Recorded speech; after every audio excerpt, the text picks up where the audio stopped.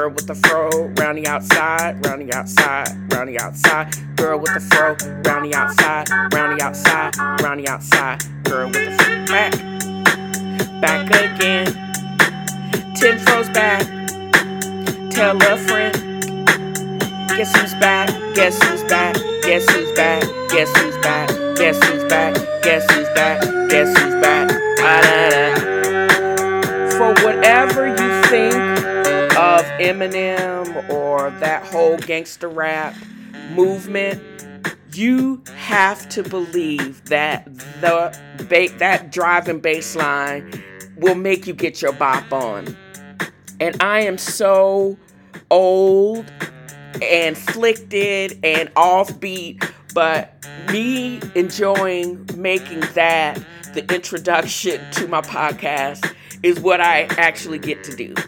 So, welcome to this episode of TNFro with Reading. I'm your host, Felicia Baxter.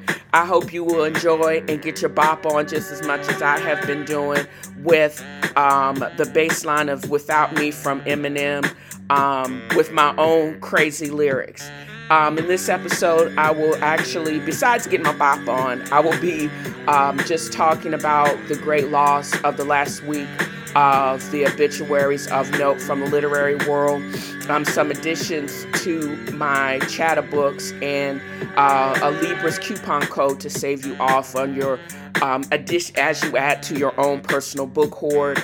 I'll be doing a full reading of Barack Obama's A Promised Land, just the preface and just my thoughts on the book itself. It is a playbook of hope, and I'll leave it at that. And as always, thank you for joining me. And now, let's get our bop on.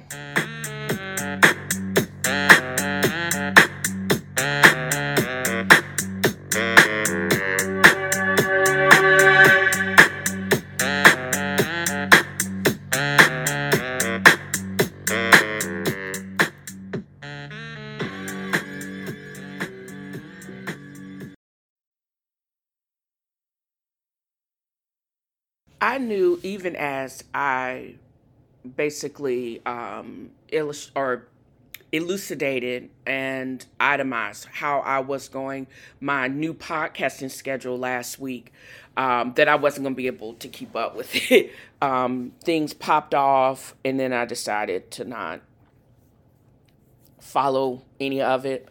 I came up with an escape, and I'm doing this broadcast from the very windy shores of the Alabama Gulf Coast as we speak. This is my last day here. It's been very restful. It's been very rejuvenating. I'm a little bit ashy because it's pretty much, except for today, because it's so wet and balmy, but I still feel like I'm in paradise. I did everything I was going to do that I said I was going to do. Drink coffee, read book, binge watch TVs, and just let the wind blow out the cobwebs of my mind. I've been able to do a little bit of writing, actually a lot of writing, more so than I've been doing in the past few months. I've been able to get a better, more positive perspective over the events of Wednesday. Sometimes things have to be blown apart so you can figure out what is the most important and worth salvaging and rebuilding. And I think that's how I'm going to look at those events. But in order to get back onto some type of podcasting schedule, I've also had a unique perspective on that. I'm glad I don't have a sponsor, so I'm not really limited or inhibited by the demands of having to publish, because I'm doing it for free. And I'm doing it as a means of creativity, but also a means to entertain myself. So I only have to please myself. It gives me a lot of a unique perspective, but it also gives me a lot of freedom, and for that I'm grateful.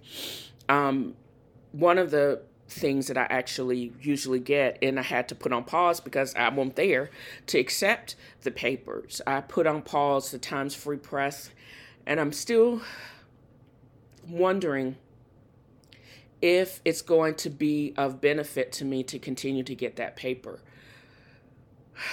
I don't know.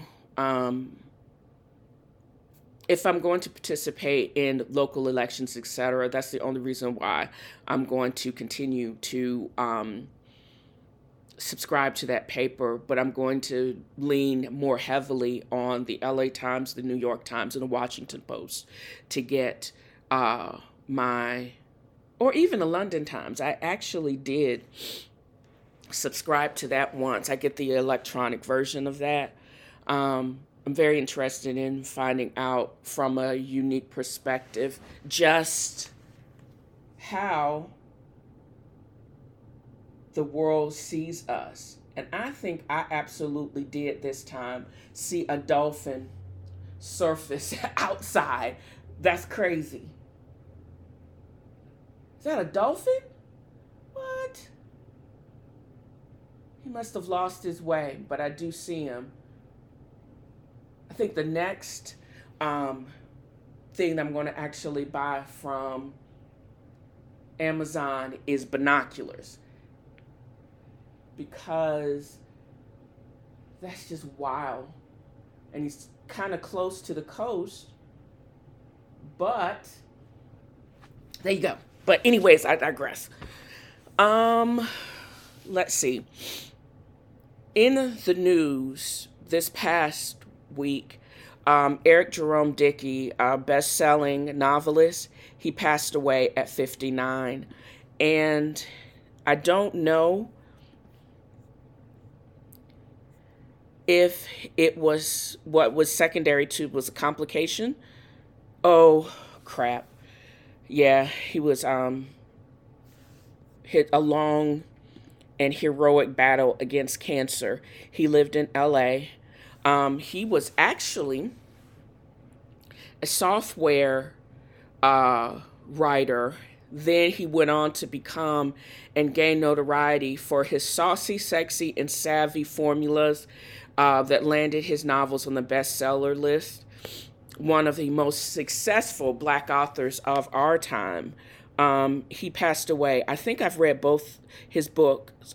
Sister Sister was one of the first books of his that I actually read. And he leaves behind, I didn't know he had this many, he had like 4 daughters. The Son of Mr. Suleiman is published in April. I don't think I actually have that one. I'm going to have to add that and the rest of his books to Chatter Books. But that was his most recently published novel. And it's very sad to just acknowledge and just to know that we've lost so many great creatives this past year, from Chadwick Boseman and now to Mr. Eric Jerome Dickey. The rest of us can only aspire to their level of talent, and he will be missed. Didn't know him, but I did love his books. I'm going to be adding to my LGBTQ section this book called The Prophets, the debut novel from Robert Jones Jr.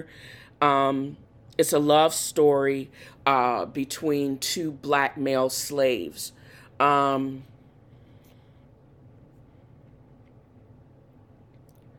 It's basically set in an antebellum plantation in Mississippi. So this should be very, very interesting addition. And I may just have to read that myself. And I'll be able to use my $20 off from a Libris. If I can't add it to my Chatter Books, I'll actually be able to use that to not only get that book, but a couple of other books, I'm sure. As well as I'm very happy that Simon & Schuster had the guts to basically cancel Senator Hawley's book about the tyranny of big tech. This is right along the lines of, does Facebook, Google, and Instagram and Twitter have so much power? Yeah, they do, because they basically finally, after letting y'all run amok for 4 years, finally silence the wannabe tyrant. And do I want to read or have another My Conf on the bookshelves? No, really don't. I'm sure some other conservative press will gladly publish this book, but I don't. And how you censure someone or you punish them for doing dumb shit, this is how you do it. You hit them right in the pockets. I'm sure he had a lucrative 7-figure deal with them that all was imploded. And I'm wondering, because they canceled it, he might not have to give back some probably big advance. But what I think his compatriots' actions are going to be resound for generations, for at least several years, that by your willingness to participate in some nonsense, you forfeit your right to represent the people. So you need to go away. Not only are you going to lose lucrative book deals, you may actually have to resign because you have failed to do your freaking job. And that's how that goes. Sorry, not really all that sorry. You took a gamble and you gambled wrong and you're going to lose big. Sorry, bro. That's just the way it goes. So welcome to this segment of the episode.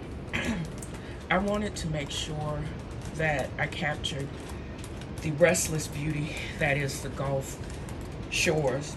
I came down here on Thursday as a means to just escape.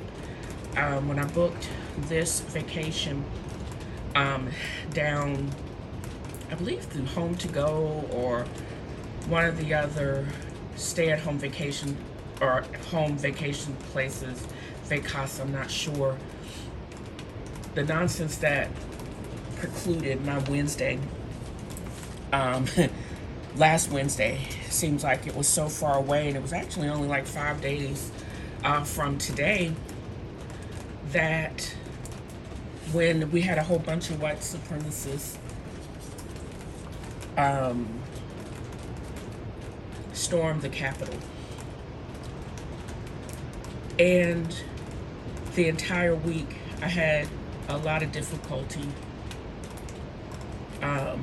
just creating or getting in the mood to create. But one of the things that I've found that tripped me out was just how sensitive the recording or the microphone on iPhone 12s are, the quality of the video. I recorded sunrise the next day when I first got here, and it definitely picked up my heavy breathing because my fat butt rolled downstairs.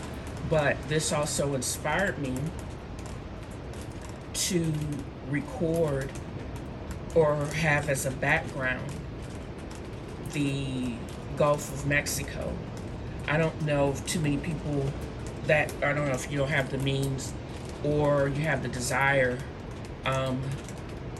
to drive down to the Gulf of Mexico, but this, I'm hopeful, will encourage most people that if we have to shelter in place, and it looks like it's going to be extended pretty much through the summer, this is not a bad place to.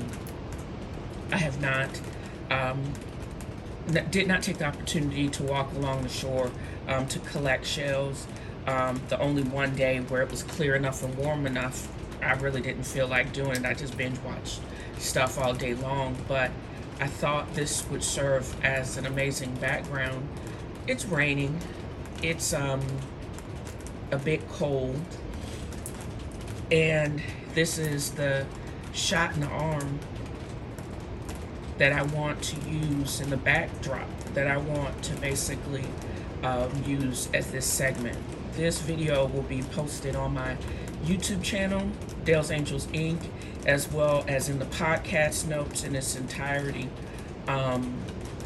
once I complete this.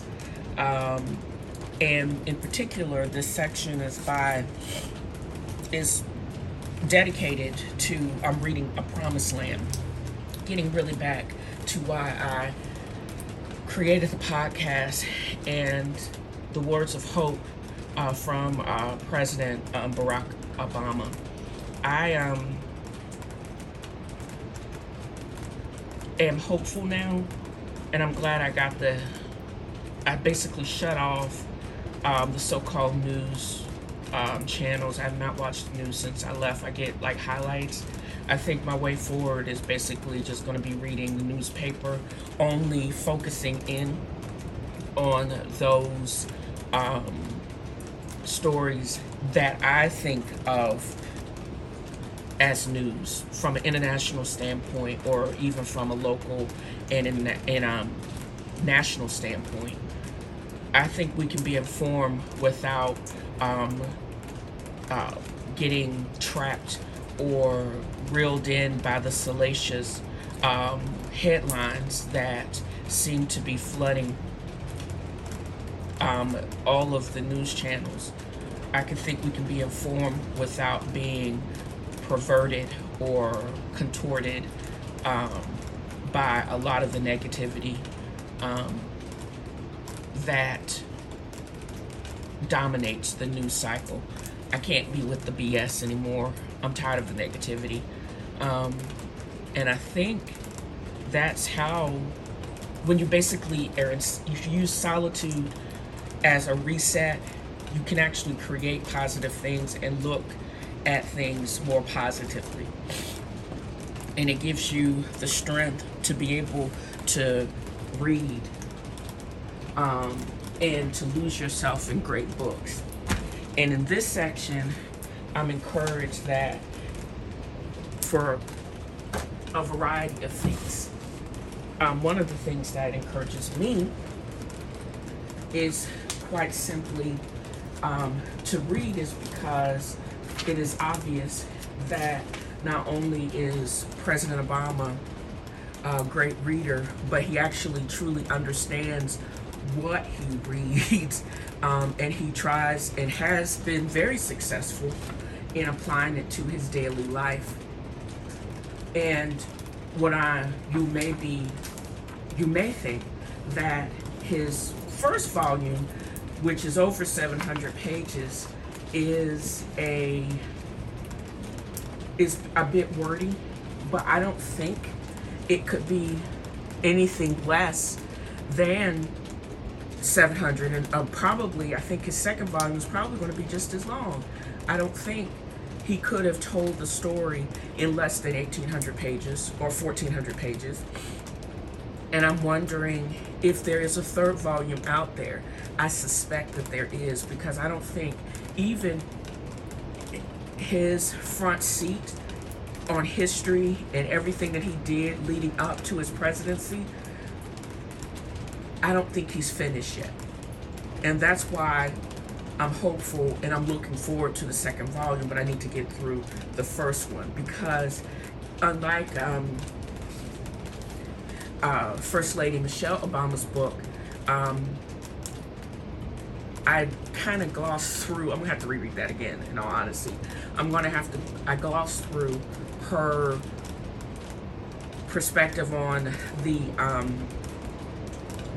she was in the White House and the afterwards of it all. But I lost, because I thought I had already lived through it. I didn't really need to read it or read it all that closely, but I think I did. I honestly think and believe I should have. Again, her perspective is so unique in the fact that the events that we lived through, she has a different perspective, and it's kind of interesting to find out how she felt about it in her own words. So that's why I'm thinking I'm going to have to reread the second half of her book again, because I know I missed something. Because President Obama's book already starts out with his unique perspective on events as they presented themselves during his presidency, right after his presidency, and even the afterwards, which I'm going to read next. is,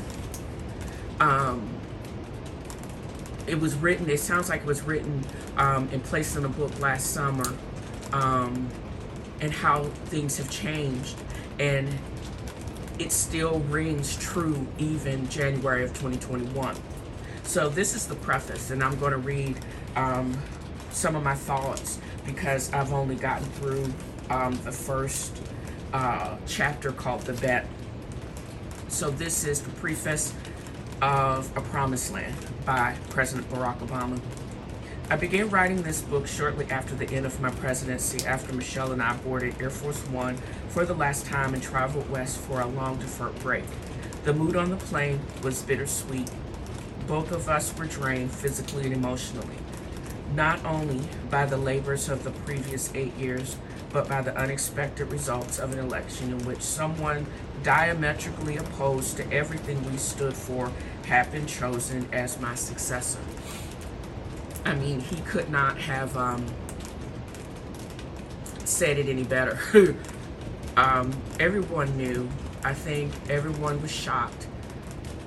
And again, the events over the last several years, last several days, everything he said he was going to do, he did, to the detriment of us all, and along the lines of a true sociopath. But I digress. Still, having run our leg of the race to completion, we took satisfaction in knowing that we'd done our very best. And that, however much I'd fallen short as a president, whatever projects I'd hoped but failed to accomplish, the country was in a better shape now than it had been when I started.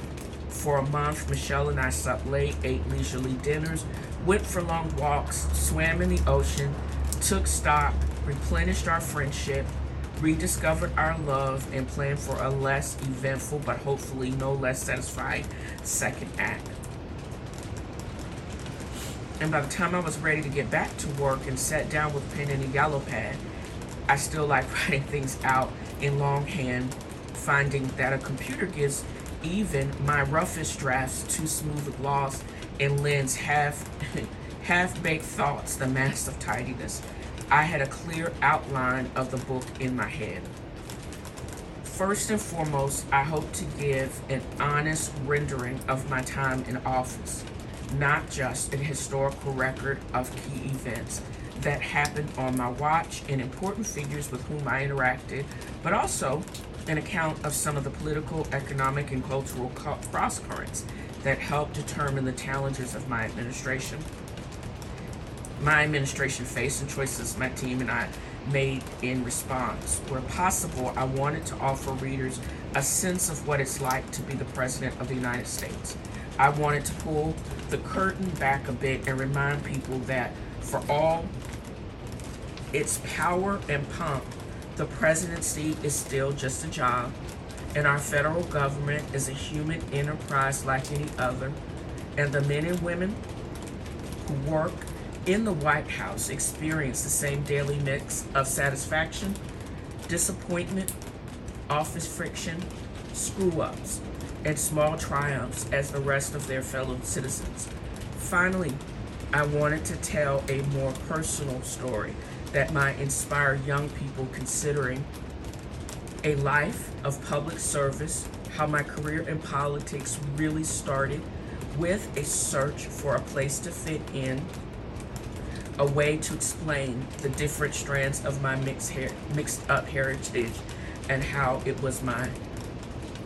Only by hitching my wagon to something larger than myself that I was ultimately able to locate a community and purpose for my life. I figured I could do all that in maybe 500 pages. I expected to be done in a year. It's fair to say that the writing process didn't go exactly as I planned. Despite my best intentions, the book kept growing in length and in scope. The reason why I eventually decided to break it into 2 volumes, I'm painfully aware that a more gifted writer could have found a way to tell the same story with greater brevity. After all, my home office in the White House sat next to the Lincoln bedroom where a signed copy of the 272-word Gettysburg Address rest beneath a glass case. But each time that I sat down to write, whether it was to describe the early phases of my campaign or my administration handling of the financial crisis or negotiations with the Russians on nuclear arms control or the forces that led to the Arab Spring, I found my mind resisting a simple, linear narrative. Often I felt obliged to provide context for the decisions I and others had made, and I didn't want to relegate that background to footnotes or endnotes. I hate footnotes and endnotes. I discovered that I couldn't always explain my motivations just by referencing reams of economic data or recalling an exhaustive Oval Office briefing, for they'd been shaped by a conversation I had with a stranger on the campaign trail, a visit to a military hospital, or a childhood lesson I've received earlier from my mother. Repeatedly, my memories would toss up seemingly incidental details, trying to find a discrete location to grab an evening smoke, my staff and I having a laugh while playing cards aboard Air Force One that captured in a way the public record never could my lived experience during the 8 years I spent in the White House. Beyond the struggle to put words on a page, what I didn't fully anticipate was the way events would unfold during the 3.5 years after the last flight on Air Force One. As I sit here, the country remains in a grip of a global pandemic and the accompanying economic crisis, with more than 178,000 Americans dead. That number, I think, is up to 300,000 now, so almost double. 6 months probably after, not even 6 months after he wrote this. Businesses shuttered and millions of people out of work. Across the nation, people from all walks of life have poured into the streets to protest the deaths of unarmed black men and women at the hands of the police. Perhaps the most troubling of all, our democracy seems to be teetering on the brink of crisis. A crisis rooted in a fundamental contest between two opposing visions of what America is and what it should be. A crisis that has left the body politic divided, angry, mistrustful, and has allowed for an ongoing breach of institutional norms, procedural safeguards, and adherence to basic facts that both Republicans and Democrats once took for granted.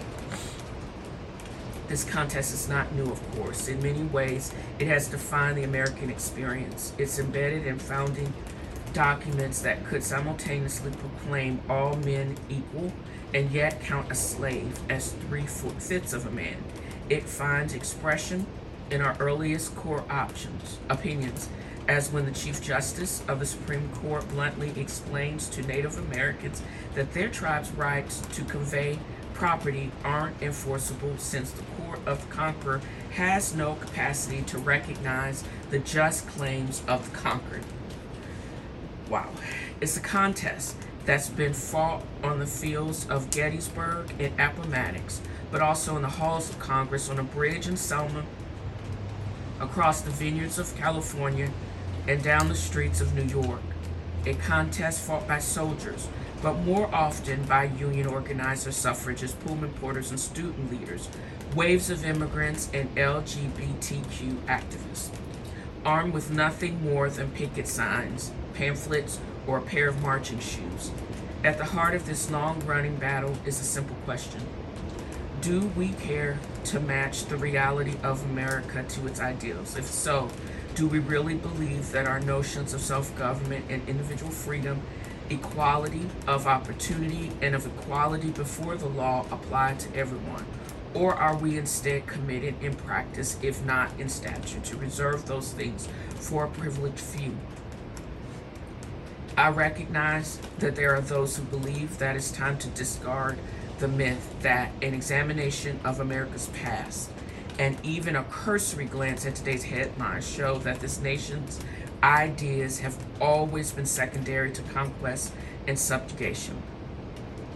a racial caste system, and rapacious capitalism, and that to pretend otherwise is to be complicit in a game that was rigged from the start.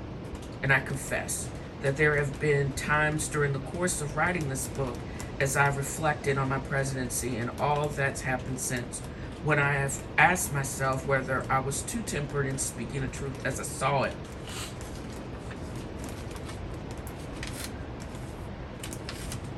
Too cautious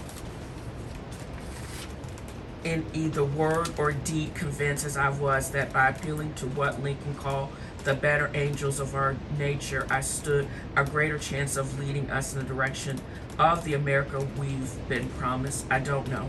What I can say for certain is that I'm not yet ready to abandon the possibility of America, not just for the sake of future generations of Americans, but for all humankind. For I'm convinced that the pandemic we're currently living through is both a manifestation and a mere interruption in the relentless march towards an interconnected world, one in which people and cultures can't help but collide. In that world of global supply chains, instantaneous capital transfers, social media, transnational terrorist networks, climate change, mass migration, and ever-increasing complexity, we will learn to live together, cooperate with one another, and recognize the dignity of others, or we will perish. And so the world watches America, the only great power in the history made up of people from every corner of the planet, comprising every race, faith, and cultural practice, to see if our experiment in democracy can work, to see if we can do what no other nation has ever done, to see if we can actually live up to the meaning of our creed. The jury's still out. By the time this first volume is published, a U.S. election will have taken place, and while I believe the stakes could not be higher, I also know that no single election will settle the matter. If I remain hopeful, it's because I've learned to place my faith in my fellow citizens, especially those of the next generation, whose conviction in the equal worth of all people seems to come as second nature, and who insist on making real those principles that their parents and teacher told them were true, but perhaps never fully believed themselves. True that. More than anyone, this book is for those young people, an invitation to once again remake the world and to bring about, through hard work, determination, and a big dose of imagination, an America that finally aligns itself with all that is best in us. August 2020.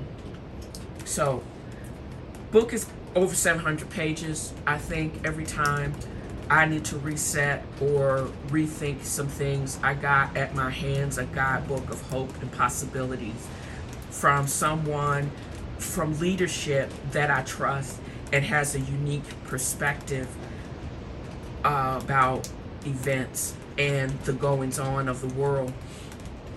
Can't tell me somebody raised by a white mother whose black father was not in his life, but he still had, and was raised by white Midwestern grandparents in Hawaii, partially in Indonesia, that he is a citizen of the world.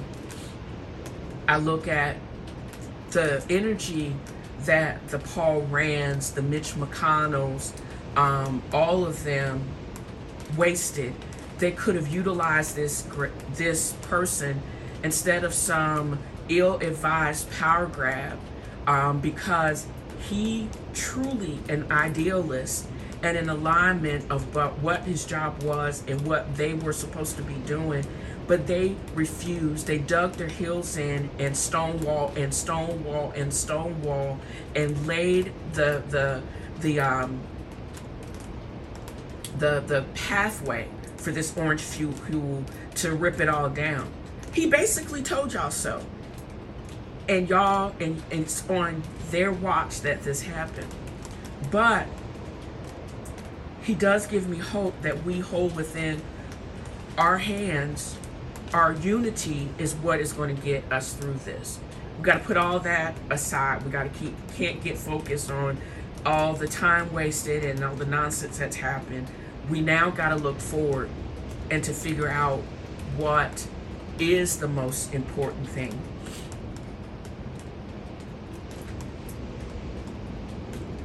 So I look at but I can still keep reflecting back on the events of the last several days and how white fragility under the guise of diluted ideas of white supremacy converged and egged on by this fool and the ramblings of the Orange Rat King led us to an insurrection.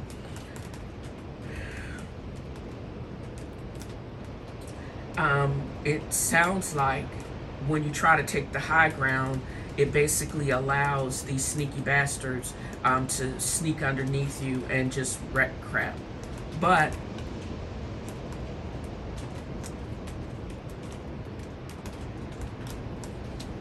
I'm hopeful that other people, myself included, will, because we knew something was going to pop off. We had been warned. We didn't know it was going to be this bad, but there's still hope. You know, I did not know that John Ossoff clerked for Representative John Lewis and that Warnoff was his pastor. I had no idea. But I think these tiebreakers are going to be best suited to do what is necessary to get us back to the ideas. You know, coronavirus, what the orange-hued fool did not bust up. Coronavirus has laid bare what truly is important and what we really need to focus on, from education to the equitable sharing of wealth to our at-risk healthcare system. It has blown a lot of that things apart, and those are the things that, and our environment, those are the things that we're going to have to truly repair, and it's going to take a united front to basically look through all the damage of neglect and eroded infrastructure has done, and what we can do to put those things that really are truly important. And I hope that makes sense. And that's what this book has also laid to bear. We could actually focus in on a lot of these inequities, and we can focus in and be cognizant and all those things that never came to fruition or should have come to fruition.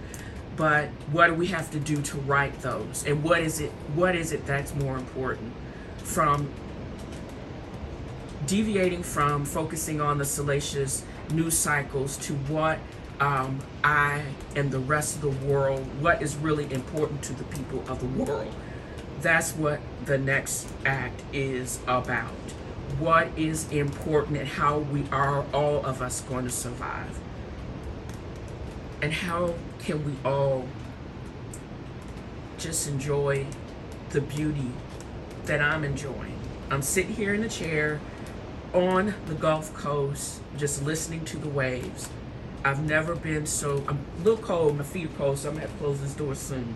But I still get to enjoy the beauty that is before me. And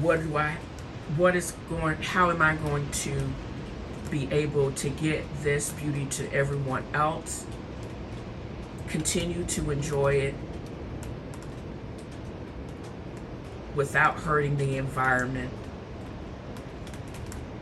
That in itself is the question, and what I'm going to continue to focus on. Me as a citizen of the world, and definitely a citizen of the United States, what am I going to have to do to preserve it? People that I would never trust or never thought I could trust. How are we going to be able to work together for the closeness and united to get us back to a true positive and goodness? And it's okay to have a not eventful, drama-free life. That's what we should basically look at, the beauty and the happiness, and still be entertained and still give us positivity when good does win, and that's actually okay too. So with that said, that's how I'm going to end this particular section of TNFro's reading. The beginning, the preface of the Promised Land is a promise of greater things to come. The first chapter, Abet, was a little bit more of his background in the run-up to from his days of organizing into his first run for political office, interspersed with just a life, because this person who seemed to come out of Nowheresville personifies an American and a citizen of the world. And that's what I think this book is, such a guidebook, and it's just so clear in the intent for promise, and it's no brag, it's just fact. And while I'm reading it, I'm actually hearing his raspy, smoke-filled voice. It's kind of cool. And I hope my reading of the preface will encourage not only you hitting up Jeff Bezos or navigating to Chatterbooks, my online book site, to get the book yourself and to read it and see what your perspective is, because I think you will enjoy it, and it will actually give you refocus and positivity to get through the next several troubled days. So pick it up. Promised Land is a good read. I'm just beginning, and I can't wait to get back to it and talk about it with you guys in the upcoming episodes. And that's how I'm going to end this episode of TNFro is reading, with a little bit of hope and a little bit of flavor. I hope you enjoyed this episode. I intend to continue to be reading and summarizing or recapping A Promised Land in upcoming episodes, in addition to talking and interacting with my friends as my head clears from the recent nonsense. I invite you to navigate to Libris.com and please utilize my coupon codes. Either use paper, because today when you enter in the paper, you get $20 off of an order of $140. If you use the coupon code PENCIL, that's PENCIL, you could get $10 off of an order of $75 or more. Or you could take $3, or use the word PEN, PEN, and you can get $3 off of orders $25 or more. And it's really, really easy to blow up that, utilize that, and to spend that amount of money on Libris. How do I know? Because I've done it. You can also use my promo code TNFro is reading on Writer's Block Coffee to get a percentage off of your order, as well as TNFro got tropes. When you ship a bag of gummy penises or send a glitter bomb anonymously to someone that really annoys you. And my hope is that anytime you listen to my podcast, you'll learn something you didn't know before. You actually will just suspend your disbelief and just roll with the sister as I go on my next adventure. This has been very different than anywhere that I've actually published before. The Gulf Coast is a place of beauty and of mystery. And thank you for joining me. And y'all have a great day. Stay warm, stay COVID free, and get your bop on, like I will, as soon as this starts playing. Just saying. Come on, let's do this. I'm just saying.